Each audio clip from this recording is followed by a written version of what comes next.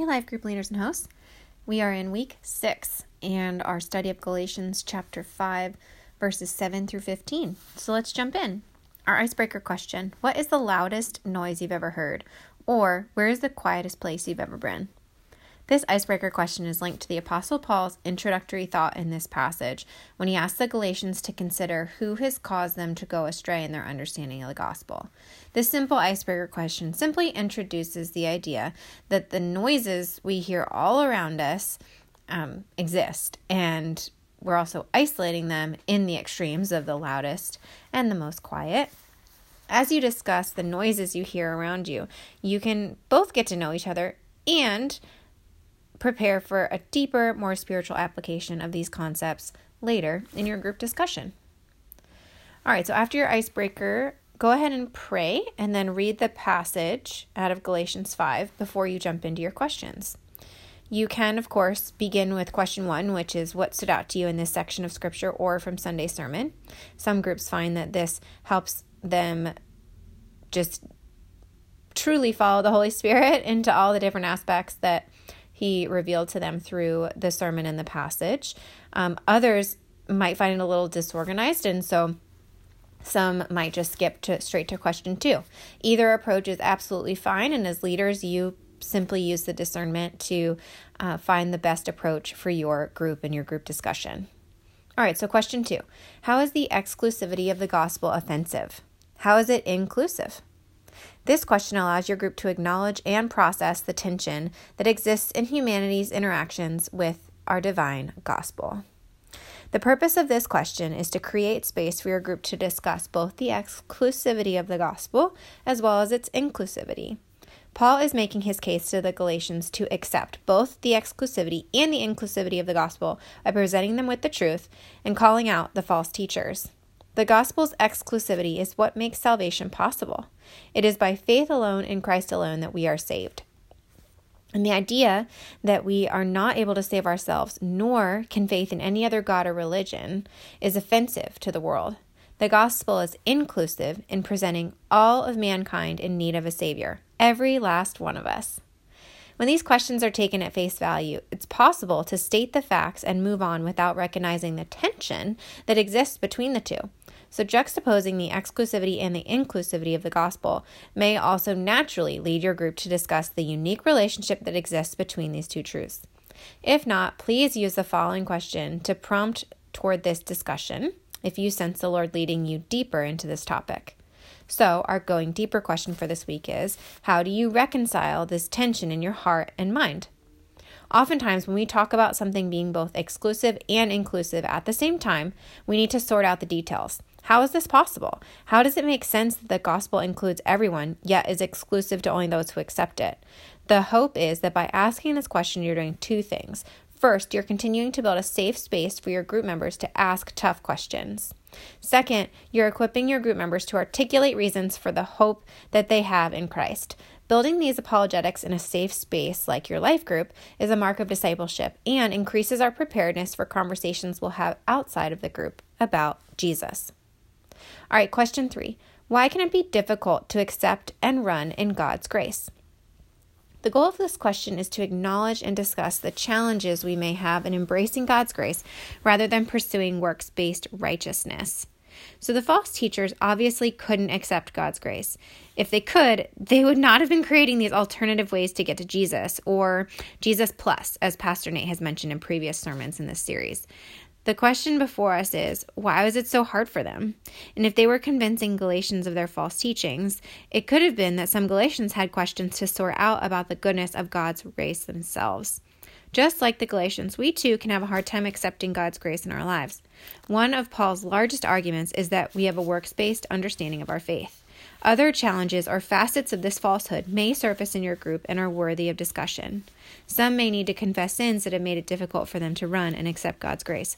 Others may need to ask for prayers for healing that will help them run unhindered. Whatever the case may be, may the Lord help us in our unbelief. Question 4. What voices speak loudest to you? How do you respond?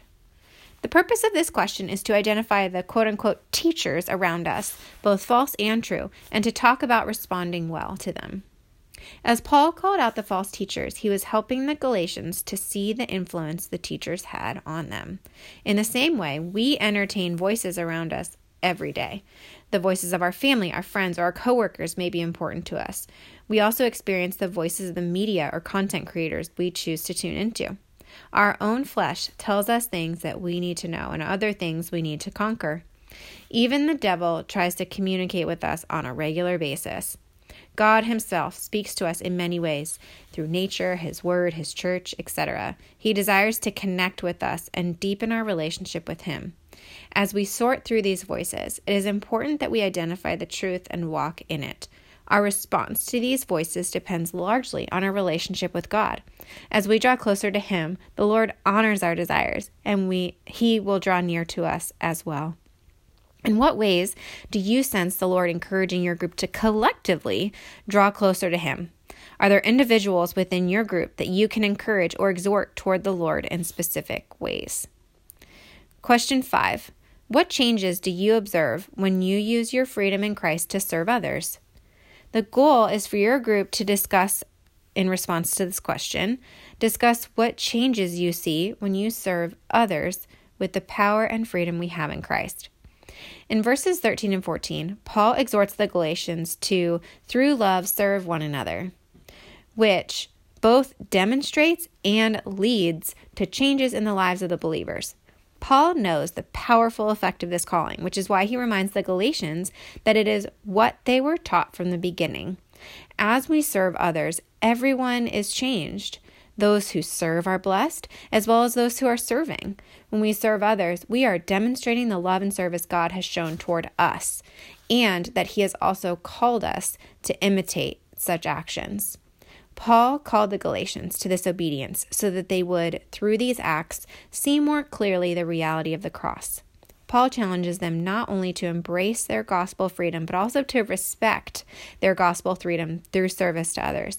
Abusing our freedom in Christ would be to use it to pursue our sinful nature. However, when we serve one another in love, we are pursuing a higher calling and honoring God's commandments for our lives. We use our freedom from sin to conquer it and to help others to do the same by showing God's love to them in service. Remind your group that it is the Holy Spirit that empowers and equips us to follow his word. Be prepared with your own answer that you can share to get things started. Be sure to pray for these things in your prayer time as well. For example, our prayer application this week, please take the time to focus on praying for God to reveal ways that you can serve others with your freedom in him this week. Remember also to pray for your Thailand mission team member as they serve others on their trip this summer. All right, we have leadership notes this week regarding our communication tool number 5, which is time. Things which matter most must never be at the mercy of things which matter least. Johann Wolfgang von Goethe said this. Time is a precious resource, and we make decisions every day about how to use it. Van Gogh's quote reminds us that our priorities need to be in the right place because time is of the essence. We must recognize what matters most and manage time well around it. In Mike Bechtel's Dealing with the Elephant in the Room, he suggests a few practical tips for addressing our time in relationships. First, we must recognize that the relationships take time, and so do tough conversations. Dealing with the, quote, elephant in the room takes time, and we must not only respect that as individuals, but also help our group understand that as well. It is important to keep the main thing, which is Jesus, and not to allow distractions to unnecessarily pull you away from him. This is especially valuable in challenging situations when things can get confusing or emotionally charged. Remember to prioritize quality time with each other rather than seeking the quick fix text message or spending hours crafting an email response. Finally, we can take comfort in knowing that our consistent presence in someone's life will make a difference. Or, as Bechtel puts it, small emotional deposits over time result in huge emotional reserves. May the Lord lead us as we manage our time to pursue him and one another. You can find additional tools and tips within the notes and recording from the Life Group Launch Dinner this spring. If you missed it or want to review it again, check it out on the Calvary Life Group Leader podcast or at calvary.com/LGleader. We have a couple of quick announcements. First is that we will be having a mid-quarter check-in on April 2nd. This is a Sunday at 12:30, so please mark your calendar, and please fill out the survey that I have linked in the printed leader guide in advance of the meeting on April 2nd. We'll meet with our coaches and our other fellow leaders, and it'll be a great time for us to just be refreshed and encouraged in the work that we're doing this season. I also want to, second announcement is to remind you of service opportunities that we have for life groups. You'll see lots of different service opportunities, whether it's helping out with Agape Nights, Easter weekend, or one of the ministries that was represented on Mission Sunday. I just encourage you as leaders to continue to pray and lead your group in the chance to serve the Lord together this quarter. If you have questions, please reach out to your coach. All right, thank you so much, Life Group leaders, for all you're doing. May the Lord bless you in your meetings this week.